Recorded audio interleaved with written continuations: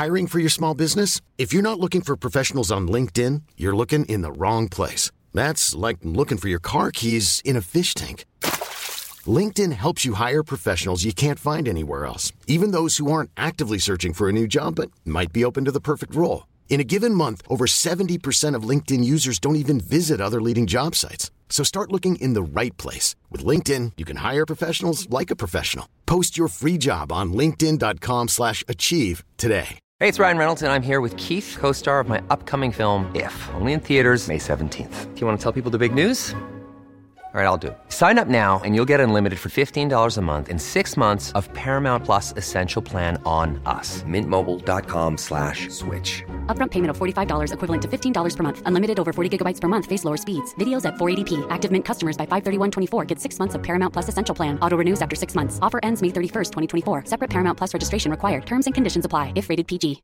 Hi, I'm Daniel, founder of Pretty Litter. Cats and cat owners deserve better than any old-fashioned litter. That's why I teamed up with scientists and veterinarians to create Pretty Litter. Its innovative crystal formula has superior odor control and weighs up to 80% less than clay litter. Pretty Litter even monitors health by changing colors to help detect early signs of potential illness. It's the world's smartest kitty litter.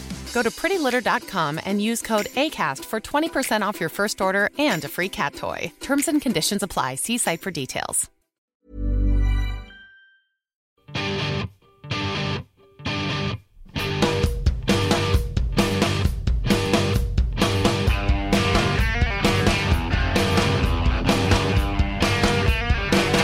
You're on Team Human, conscious intervention in the machine. We're taking a stand against an institutionally imposed state of fear, stupidity, and automatic behavior. We are rebelling against extinction by proving we are not yet obsolete. We may be weird, but that's only because we're still alive. I'm Douglas Rushkoff, and I'm on Team Human. Playing for Team Human today, mental health counselor and the author of Cult of Trump, Steven Hassan. The way to help speed up the exiting process is more contact with normal people who care about you. Can we put our politics aside and just be together as family members or as friends and work on reestablishing contact? Hassan will share how today's political movements constitute cults and how we can reach out from our own cults to the people in other ones. I'm Douglas Rushkoff, and we're all on Team Human. And you can become a subscriber and support this show at teamhuman.fm by clicking on support or go to patreon.com/teamhuman. We've got all sorts of new premiums, from digital copies of my first book, Siberia, to new beautiful Team Human long sleeve shirts. You can join supporters like Blake Fisher, Crystal Rutland, David Swedlow, Felicia M., and Lucy Wills. Thanks for being on Team Human. You can also hear Team Human on the radio on stations like X-Ray FM in Portland, Oregon, KXRC in Durango, California, and KSPC in Claremont, California. If you want Team Human on your favorite terrestrial radio station, please let them know or email us at team@teamhuman.fm. As I've been mentioning on a few of the past shows, I'm returning to theater. It was my original love, actually. I left theater partly because it had become so expensive for people to go to, and I felt like the traditional narrative arc of theater was too cathartic, letting people off the hook. It wasn't provoking people to action. It felt as if people were going to plays as a substitute for doing some kind of real world thing. I got a bit disenchanted and moved on, and the net was happening and someone needed to write about it. And it looked, at the time at least, like no one cared about the net. So I really wanted to champion what seemed like it was going to be a people's medium. And I have to admit, a lot of people lost a great love of their lives. You think back on, there was that one, and that real broken heart that you may have had. I never really had a broken heart from a relationship, but honestly, leaving theater, it broke my heart. I came to New York. I had to be a writer, had to cover this, and I left the theater. It was hard to do because most of the people I knew who were doing theater were doing like really heady conceptual things. I mean, you know, I do Team Human, so my kind of theater was always about the scene, making the scene real, making it work, making this thing happen between the actors on the stage with the audience there. It was the event in the room. And a lot of my peers, and I understand that tech was coming around and they were really smart and they were doing these super high concept productions, you know, like Hamlet in a mirror or, you know, video screens around, or, you know, crazy high production value, super conceptual big productions. And I was always into the sort of the eye contact of the real scenes, and I would do epic theater and, you know, old Greek and Brecht and all sorts of stuff, but it was always about the human bodies in the space. That's what theater is, after all. It's not TV, it's not movies, it's bodies in space. And I left the theater, and in some sense, I don't know, I got the creepy feeling like I left it behind to these people who didn't really care about what theater was, but kind of wanted to use theater or leverage theater to just get away with their thing, you know, to get in the way. And all these directors who would do productions that were more about the director than the play or the actors, it was about them. And I've come back to theater now, so I've been watching a whole lot. I've been watching a lot of Broadway shows with my daughter, and I'll tell you, it really is different. You go to a Broadway musical now, and it's all these people walking around with these microphones like on their scalps. You know, they've got like this little lavalier microphone kind of glued right to their forehead, and they're mic'd really well, but they're mic'd right on the top of their head, and then they cast all of these kind of young women with these soft, kind of high alto voices,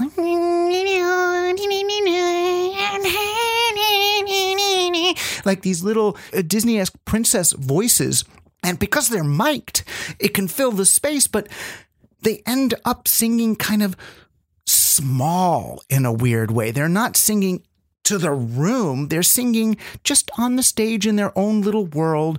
Or you watch actors in a scene and they don't have to act like you did in Shakespeare or a Shaw play or something. They're acting almost as if they're on a soap opera set or in a movie, you know, really subtle and small because they're so mic'd. And then you got these productions. Gosh, I just saw West Side Story this weekend with my daughter, and I was brought to tears. I was actually brought to tears watching this thing because West Side Story is one of the great musicals of all time. And this guy did this giant conceptual production where the whole back wall is a video screen, and there's actually scenes and songs from the musical that are performed essentially off stage. They go through these doors, through the back wall of the stage, onto these sets, and then you watch the scenes on the screen, right? Like you're watching a movie of those scenes. Or people come out and they're dancing in front of this giant screen, but they're competing, these small human bodies competing against this giant screen. And I guess you can justify, what is this about? Media overtaking reality or something? But that's not what West Side Story is about anyway. And I felt the urge to weep for these poor kids, these 19-year-old humans, these great performers with beautiful voices and all the dancing that they've learned to do, just overpowered, overwhelmed by this thing. And I feel like we're losing track. We're losing connection with what makes the human venues, the remaining human venues we have, what makes them so powerful. I mean, it's the same problem with a coffee shop that's playing his music so loud that you can't meaningfully connect with anybody else in the room. It's a disgrace to the music. You know, it's turning the music into noise, and it's a disgrace to the one of the last few remaining places that people can gather. So what's the solution? I mean, I'm not saying don't make crazy plays with lots of video if that's your bag. You know, if that's what you're into, that's fine. But let's remember that there are still a few of these precious remaining venues and modalities where the human form is celebrated. Things like theater, where the human, with a larger-than-life human, the tragic hero, the epic event is happening on a stage. And let's give people in the human form a chance to be celebrated, to fill us with its sound. I mean, think about old Broadway, not just even Bette Midler, but before, like Ethel Merman didn't have a microphone when she's in Annie Get Your Gun singing There's No Business Like Show Business. That woman's lungs filled the room. And that's why everybody's hair stood up on the back of their neck, that here was this human filling them with sound. So every chance you have, and it's not just theater, it's not just coffee shops and bookstores and classrooms, all the places where humans gather, consider, what does it mean to have these human forms there? What is it to relate directly to a human body, making sound, making movement, and celebrate, exploit that opportunity when you have it, rather than running away from it like it's some weird, old-fashioned, obsolete thing that won't matter if you don't impose some piece of BS technology on top of it.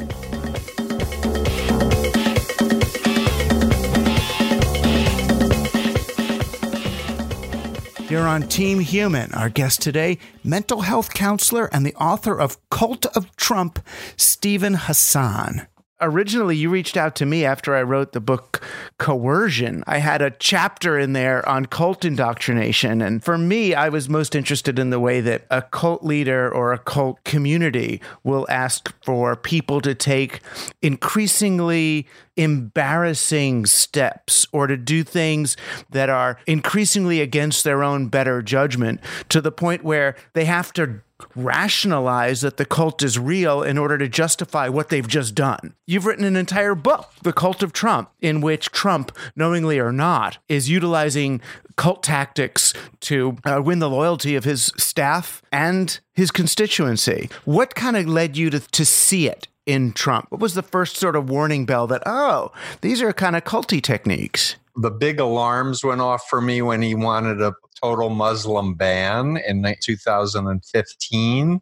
And I had been researching ISIS recruitment online, and I wrote a Huffington Post piece, Donald Trump, ISIS's greatest collaborator, because people were rushing to join ISIS and hearing about this persecution of Islam. In other words, he was motivating people not necessarily to join the Trump cult, but in the way like if Microsoft did some really dastardly thing with their operating system, that then galvanizes the Apple Macintosh users into thinking, oh, look at this awful thing. So in other words, Trump doing a Muslim ban helped galvanize recruitment for ISIS. It seemed obvious that this was a big mistake. If you're wanting to inspire fear and a black and white, all or nothing, good versus evil mindset, which is stereotypical of cult leaders, then you want to talk that way and use a lot of phobia, indoctrination, and fear manipulation and loaded language. I can also state that having been in the Moon cult in the 70s. You were a Moonie. I know. You were recruited right on our Queens College campus. In the cafeteria, in fact. As an upper junior, I was a creative writing major, and my girlfriend had just dumped me, and 3 women pretending to be students asked if they could share my table. And little did I know they were full-time recruiters, that they were lying their face off, which is a very important point I want to emphasize, which is destructive cult groups use deception when they're recruiting. So the whole notion of people joining a destructive cult, I think, is misframed, because if people understood what they were getting into, they never would even take that first step. Deception by withholding vital information, by distorting information, and as well as outright lying is characteristic. For me, the issue is human rights and freedom to know what you're getting into, and freedom to leave without coercion or threats or penalty. And of course, having been in cult with Sun Myung Moon, who said he was the greatest human being in history and was going to save the world, as I was listening to Donald Trump, it was like, oh, another cult leader, but a political flavor. these grandiose narcissists who think they're above the law and think that and have no empathy and use fear and guilt and demand complete obedience or else fits the profile. I found actual cults that are in his base of the cult of Trump, as well as cults that are influencing him policy-wise to advance their agenda, for example, to break down the separation of church and state. I mean, it's a tricky because I don't want this conversation to necessarily be framed as, oh, look at them calling Trump and all his people and everything he's doing bad and everything else is good. In other words, it's easy to dismiss this kind of conversation as if what we're doing is making a moral judgment on Trump, which we can do separately, but this is almost more of a tactical discussion about the nature of enlistment in the Trump movement. Now, most of the people I talk to who are passionately pro-Trump don't see themselves as in a cult. They see themselves as, if anything, sort of taking a red pill of a sort, where they've seen now the deep state conspiracy, the way that big government and big business are controlling the world. And Donald Trump, though he may be something of a bull in a china shop, is trying to take down this corrupt institutional swamp. When thinking about the destructive cult of Trump, for me, it is a behavioral analysis, looking at the BITE model, the control of behavior, information, thoughts, and emotions to make people dependent and obedient. It's heavily appealing to emotions and to unconscious heuristics that are not analytical and critical thinking oriented in terms of facts. In fact, one of the things that I learned about was something called fourth generation warfare, which is a psychological operations approach that was coined in the 1980s by William Lind, who was then partnered up with Paul Weyrich of the Christian Right. But this psychological operations program is towards delegitimizing leaders, delegitimizing institutions, confusing, overwhelming people, and more or less getting them ripe for authoritarian direction. If someone says, I know what needs to happen, right, trust me. I know. So you look at the environment that we're living in, and most of us are emotionally in the same state that you were in, sitting at that table in the Queens College cafeteria when your girlfriend broke up with you. We're in this world where it feels as if reality and our job and the economy and family values and the future have all broken up with us. Why I'm saying even people who don't believe in Trump are being affected by these techniques, by calling the press the enemies of the people, by refuting climate science and saying, no, disregard your experiences of being flooded or having torrential storms or wildfires burning everything down. Ignore all of that. That has nothing to do with what we're doing. Right, which is, it seems the classic cult leader line is, don't believe your family, don't believe your teachers, don't believe your government, just believe me. They don't really have your best interests at heart. So all of us are just as disoriented as people who might choose to follow him. And many of us who are disoriented will either choose to follow someone else or prop up Trump as the sort of devil character, which makes him, again, almost, if not even more significant than the people who follow him. Yeah, that's an important point. Demagogues want to be feared, never forgotten. Their biggest worry is being forgotten. They're very happy if they're in the press with bad things being said about them. Why? Because they want to be in people's heads. Right. They want people thinking about them and reacting emotionally. But sometimes, I mean, when I look at the stadium around him, you know, and all the people, they're laughing with him. And I feel like on some level, his followers understand the performative aspect of Trump better than his detractors do. In other words, that they maybe take him in some ways less seriously than the rest of us do. Oh, I think they take him very seriously. But remember, he was a reality TV star. He's very deeply involved with the world of wrestling. which is all fake.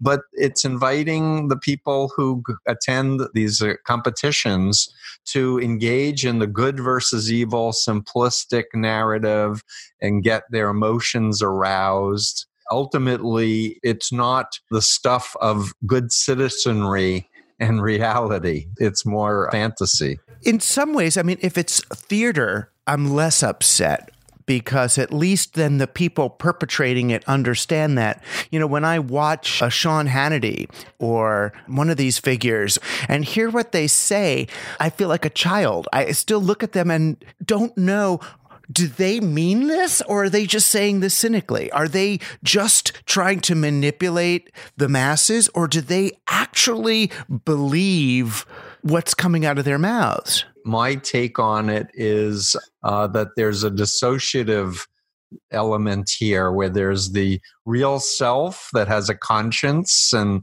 values and critical analysis, and then a pseudo identity, a cult self that is engaging in this process and such. And I want to quote James Comey, if I may.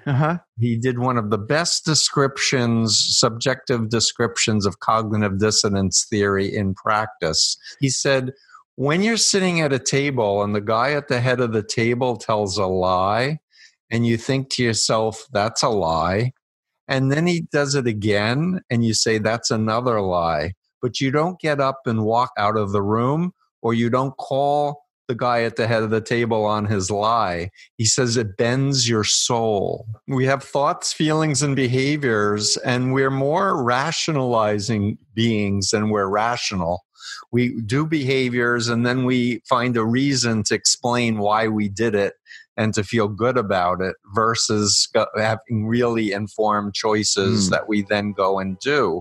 It's an interesting thing. They don't really start with the beliefs. The beliefs follow the behavior. So you get the person to do the stuff, or once you're doing stuff, even if you don't agree with it, you then have to retrofit a belief system to the behaviors in which you're engaged. Yeah, exactly. Cult programs often involve doing things that bring you back to childhood, singing songs, playing sports events, sharing around the campfire, things that bring up positive childlike memories and states. But again, there's a strong emphasis on hypnotic kinds of communications. When I say it's hypnotic, I'm not talking about sleep. I'm talking about bypassing your critical analytic faculties, but where it's impacting you emotionally and psychologically. And a lot of how Trump talks, people are connecting with him, projecting onto him, feeling like he understands them, and he's just a regular guy. And he allows people to project this fantasy image that somehow he's going to fix everything and get rid of all of the corruption, even though he's put into place the most corrupt group of billionaires in his administration. And eventually, I mean, as the world gets filled in like that, we have to adjust to it. I mean, I'm thinking about the cult member who may be doing something that he or she doesn't agree with fully, but then looks at themselves doing that action and thinks, oh, so let's say there's a cult meeting and they have everybody bow down to the cult leader. And the person might think, well, I don't really think they're God, but everybody else is doing it. I'll just bow down just because it's easier to bow down than to have them all yell at me for not bowing down or look at me or whatever. But then once you're bowing down, your brain goes, oh, I'm bowing down to this person, therefore they must be something. That's very accurate. We all like to think that we're above it and that we can never be mind controlled or brainwashed and we could never be in a cult.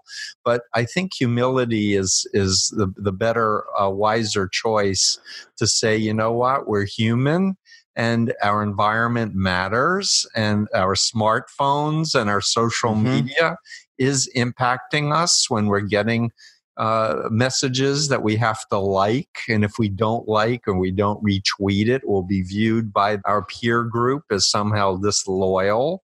My question is, where are we headed? Are we headed towards more authoritarianism and dictatorships, or are we wanting to keep the journey towards human rights and looking at people as worthwhile unto themselves versus objects to be extract money from or to get a vote from?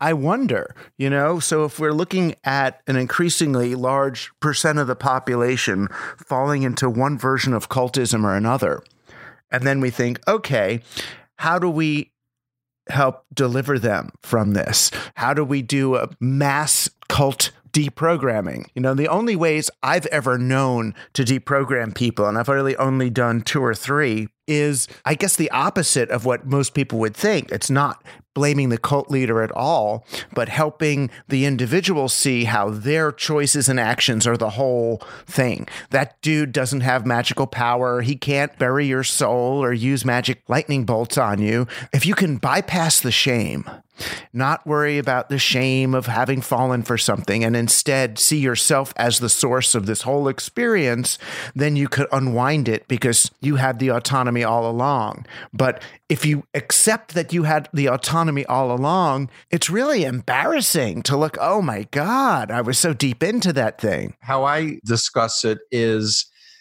if you go back in time to when you first heard about the group or the leader, remember what it was that they were saying. What did you think you were getting involved with? And really access who you were prior to all of the social indoctrination and such.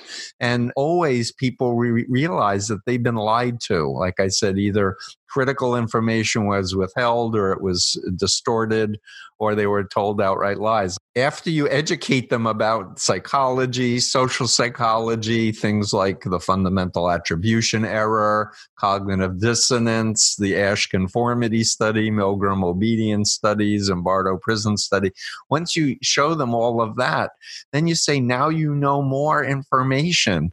If you knew then what you know now, do you think you would have gotten involved? And people stop and think and they go, no, I never would have. So the idea here is to reduce the cost of saying, you know what, I'm a human being.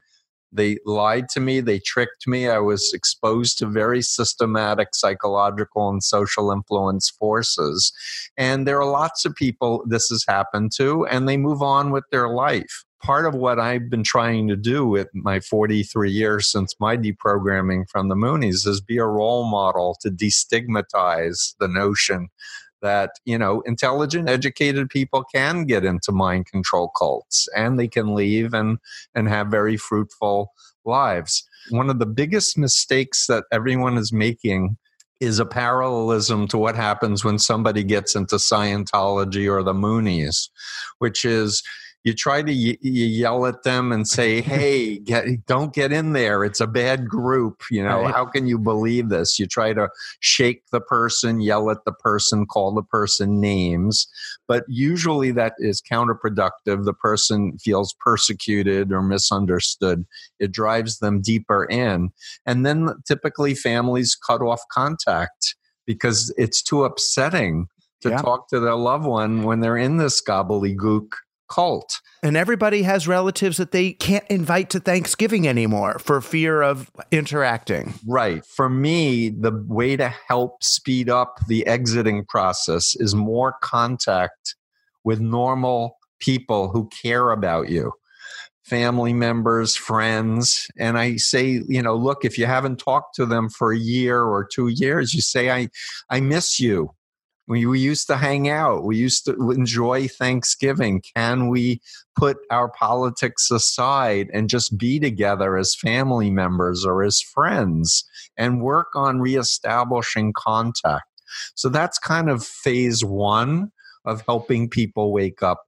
Then the next theme is that you can never tell someone in a cult they're in a cult because they'll get defensive because they can't think negative thoughts against the leader, the doctrine, or the group. They do thought stopping. It programs the phobias to kick in. So what I recommend is talking about another group that they would agree with is a bad group or a destructive thing. With Trumpers, I use Chinese communist brainwashing. And I would even cite the Chinese government as saying that Hong Kong is brainwashing its youth. Like, let's look at experts who've studied Chinese communist brainwashing and find out what it's about. Because that was what helped me get out of the Moonies, was Robert Lifton's Thought Reform and the Psychology of Totalism, the 1961 book where he outlined 8 criteria. You don't tell them, oh, this is what Trump is doing. Or we're talking about a more oblique way of creating case examples. But can't they essentially do that to the non-Trumpers? So can't smart conservative Trumpers or just plain old conservatives say, all of you people are stuck in the climate change cult? And the climate change cult is an end-of-world, Armageddon, apocalyptic cult, which is the same as at the end of the 1800s. People were standing up on their rooftops in America waiting to get carried away. Back when Isaac Luria was writing the Kabbalah, Jews thought that God was going to come on a specific date and take them all away, just as Jim Jones had a date. Now you guys are all just focused on this end-of-the-world stuff. We always get out of that. We always do. You're going to drive this eventuality. I welcome when people are telling me that I'm in the cult of George Soros, or I am a libtard, or I've been brainwashed by the media. And some of the techniques, though, that they use to ostracize people, it's a problem on the left, the coddling of the American mind, and how anybody who scientifically challenges some aspect of climate change is immediately suspect of being on the anti-climate change side. That's why I think it's important to get past the rhetoric and the propaganda terms and get back to science and facts matter. The notion that you create your own reality and there's no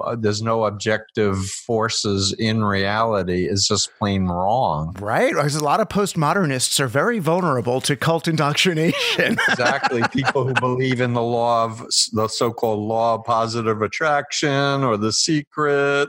All the prosperity ministers are teaching that, by the way. And I think ultimately the demonstration that you're not in a mind control cult is learning about what mind control is, talking to critics and former members, and really hearing why they're critical or why they left the group so clearly that you can articulate it as if you could step into their shoes and describe it. And it goes for any on the left or the right or any mind control group, the ability to get past the fear where you can't imagine leaving the group or not being loyal to the leader and being happy and fulfilled. People mistake falling for it for a lack of intelligence. Like, oh, how could you be so stupid? And it's like, no, in some sense, even Jacques Ellul wrote about this. The smarter you are, the more you can construct rationalizations around the false premise. Exactly. No, the more mind you have, the more it can be controlled, the more imagination you have, the more you can create fantastical constructions in your mind of what you think you're following. But you want to get granular. And you don't want to be in a I'm smarter than you or a win-lose frame. You want to be, no, help me. Help me step into your shoes. You step into my shoes. Right. If you can articulate my concerns and critique of Trump to my satisfaction, and I can represent your critique of liberal media and everything else to your satisfaction, then we're really having a conversation that's aiming to get at the bare bones reality. Which is always, that's just the goal of Team Human as well. Our theme is find the others, meaning find the other, the Trumpy or the whatever it is that's other to you. Go as far back as you have to try to find that common ground. It's just some of us, we have to go pretty far back to find it now. But I really really believe in love and respect and compassion and social justice. And people can feel if you're genuine and just looking to not be about your ego or about being right, but like what's best. And for many people who are leaving, for example, neo-Nazi groups and other hate groups, a lot changes when they become a parent. A lot changes when they can start looking at their child and what's best for their child. And so some of my friends who've left hate groups talk about how horrible it was to be living in hate and how pleasant it is to not be paranoid and upset with other people, but just see them as trying to do the best they can also to put food on the table, do meaningful work, and help society. And you're hopeful about our ability as a society to reacquaint ourselves with love and mutual compassion? So the answer is yes. However, I do believe there are people who are authoritarian, who are malignant narcissists, who don't have empathy, who are about greed or about their ego, and would like to seek to manipulate and control other people. And so I think it really comes down to connecting with people who are not incapable of empathy and are not pathologically narcissistic, but actually want to live a happy, healthy, fulfilled life and do care about the future. And you would think that's everybody. I would love to bring everybody on the planet to a 3D IMAX movie of the space station where you're looking down on the Earth, where you can see where forests are burning and just realize we're on this incredible spaceship Earth that's so delicate in some ways and that we really don't have options to go somewhere else, maybe in 100 years or 500 years. But this is it. This is our habitat.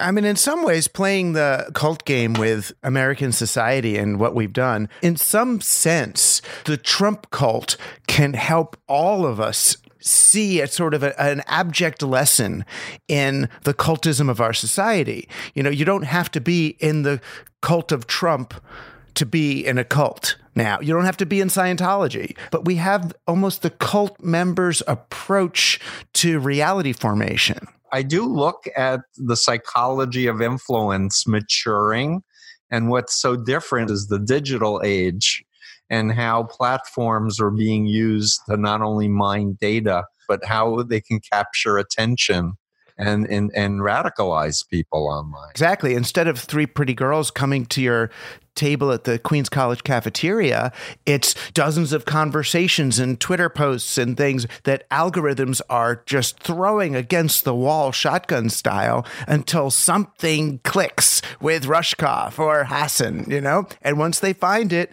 then they burrow in. And boy, it's a lot more efficient than having to find, you know, people out there with incense to drag you in.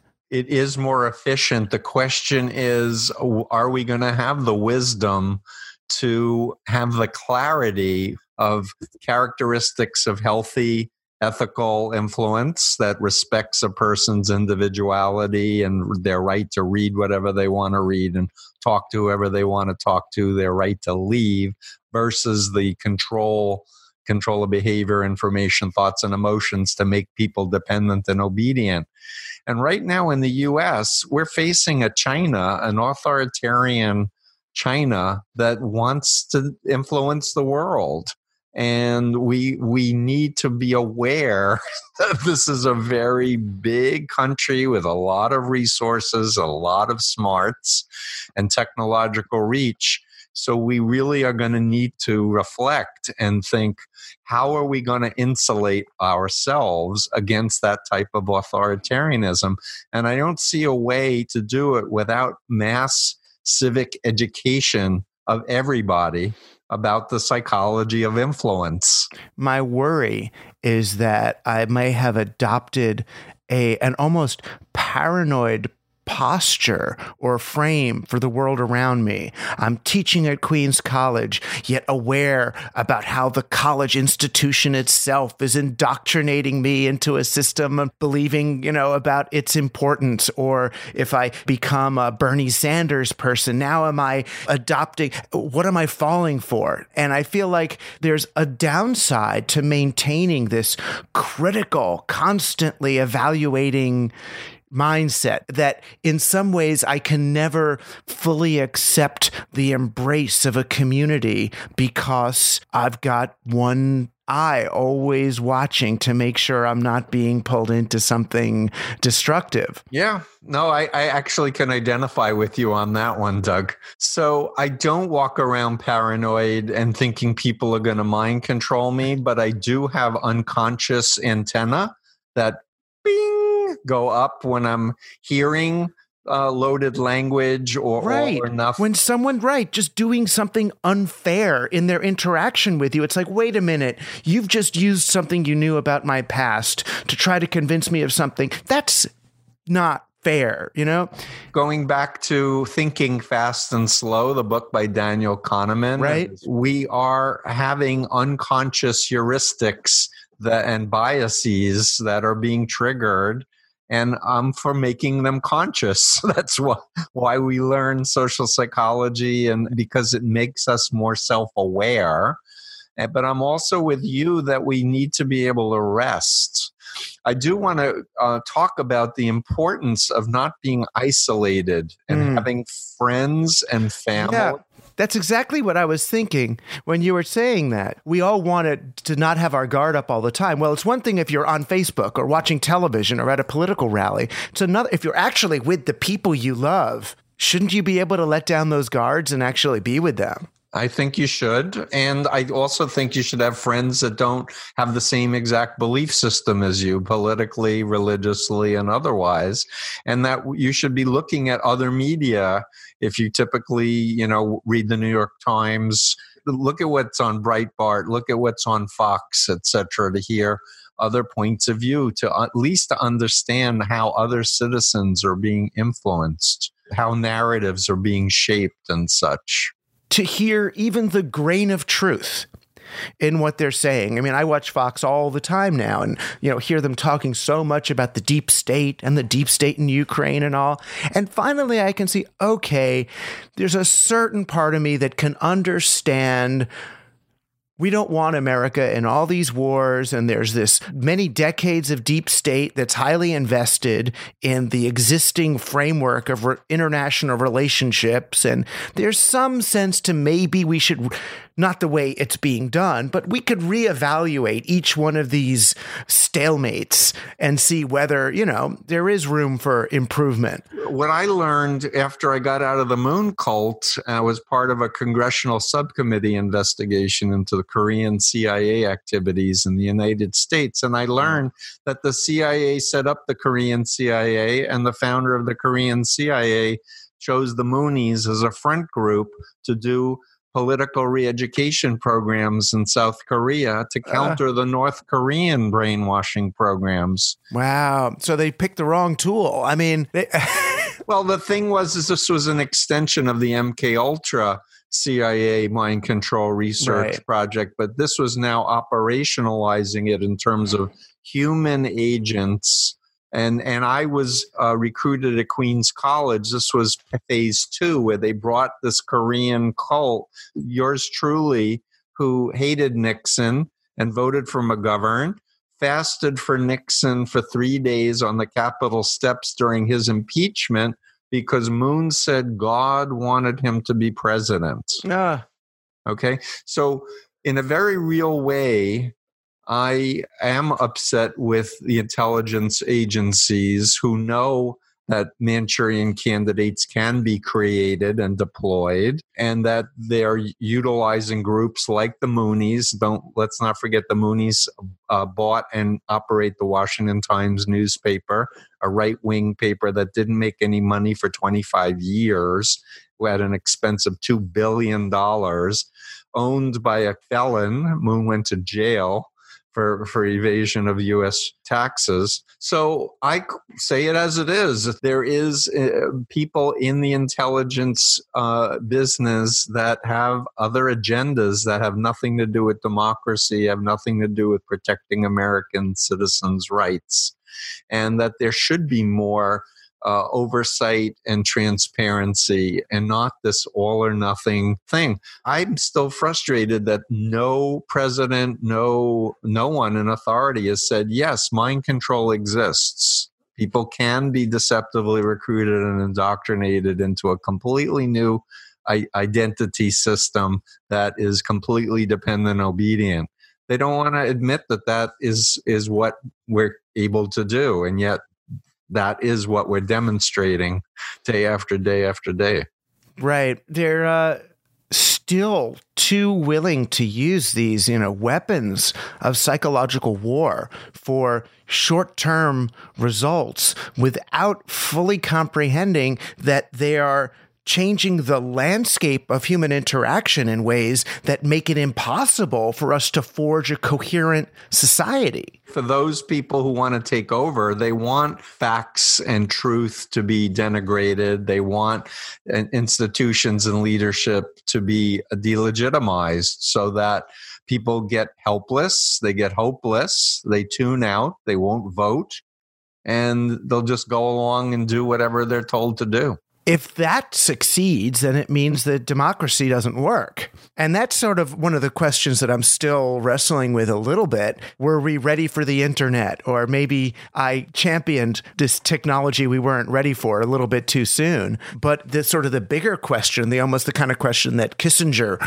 would be asking now is more, were we ready for democracy? Or are people just too vulnerable to mind control to exercise authority? I guess I have a resistance of the notion that we're not ready to be adults capable of making decisions for ourselves. Because if not us, then who? Right. I blame the education system that is so out of date. I think we can do so much better than what we've been doing. And I think it's up to young people to do some more learning and be active. I'd love millions of ex-members to start speaking out, telling their story so we can destigmatize it. And do you see ways of creating movements now, maybe Extinction Rebellion or the equivalent, that can capture some of the enthusiasm of movement making without falling into the traps of cultism? Yeah. Again, it's about people being alert and aware and understanding the influence continuum, understanding what questions they need to be asking or what behaviors to watch out for, where we're encouraging people to know themselves and to be honest with themselves and teaching them reality testing strategies. It's all learnable. And I think it has to happen on a person-to-person level. I don't think it's something that there's a CD-ROM for or an app for it. You're never going to rekindle the evolved social mechanisms that we have for establishing rapport and figuring out truth. It's too alien a landscape. No, I agree. But ultimately, I think there are scalable parts of that, like video modules that could be on a computer that people sit with their loved ones and watch and discuss. Reconnect to reality in a box. Well, to start, though, we've got Cult of Trump. Because this is so contemporary, because we can watch it around us, this is way more, I think it's more relevant to us. It works better than the other books, because the other books, for most people, they think cult and they think of those TV movies from the 70s where you grab the girl and stick her in a white van and go off into a motel and try to deprogram her before the culties find you. It makes the cult seem so exotic, where this book helps us see, oh no, it's all around us. And it's not just the cult of Trump. The cult of anti-Trump is just as culted at this point. We're all in it. Any one of us who blames Trump for our current state, rather than understanding that Donald Trump just jumped into a standing wave of culture, that the preconditions were there, that we are that. That's what you get by reading this. And it doesn't feel like you're blaming us. It feels like what you're doing is saying, by de-blaming Trump the person from it, we can then see, oh, this is a systematic thing. This is a cultural thing. This is something that we're all a part of. And thus we can all change as easily as we created it. Yep. But it's going to take will, but it takes knowledge first. And one of the biggest problems that I've encountered is this belief, this erroneous belief that most people walk around with, that I would never get into a cult. I'm too smart, or I'm too educated, versus I'm a human being, and under the right set of circumstances, I too could be manipulated to start behaving in a different way and start shifting my belief system. It doesn't necessarily involve gongs and incense, you know.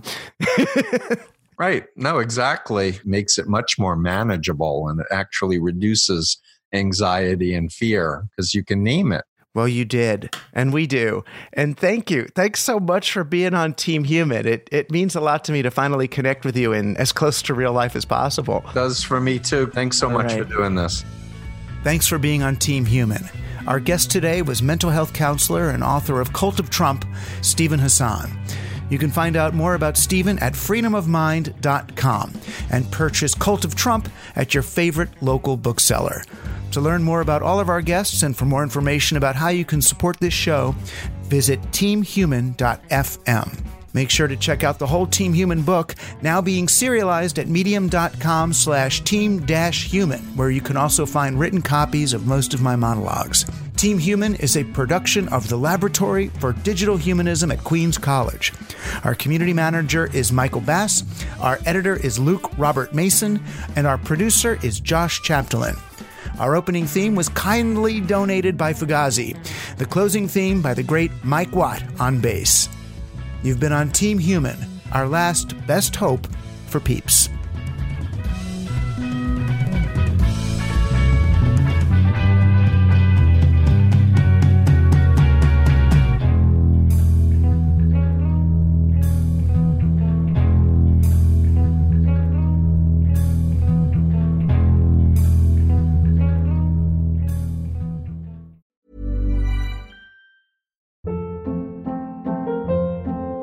Hold up. What was that? Boring. No flavor. That was as bad as those leftovers you ate all week. Keke Palmer here, and it's time to say hello to something fresh and guilt-free. Hello Fresh. Jazz up dinner with pecan-crusted chicken or garlic butter shrimp scampi. Now that's music to my mouth. Hello Fresh. Let's get this dinner party started. Discover all the delicious possibilities at HelloFresh.com.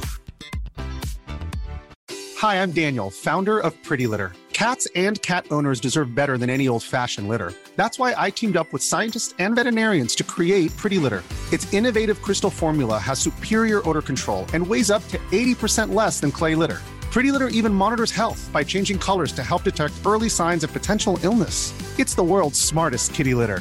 Go to prettylitter.com and use code ACAST for 20% off your first order and a free cat toy. Terms and conditions apply. See site for details.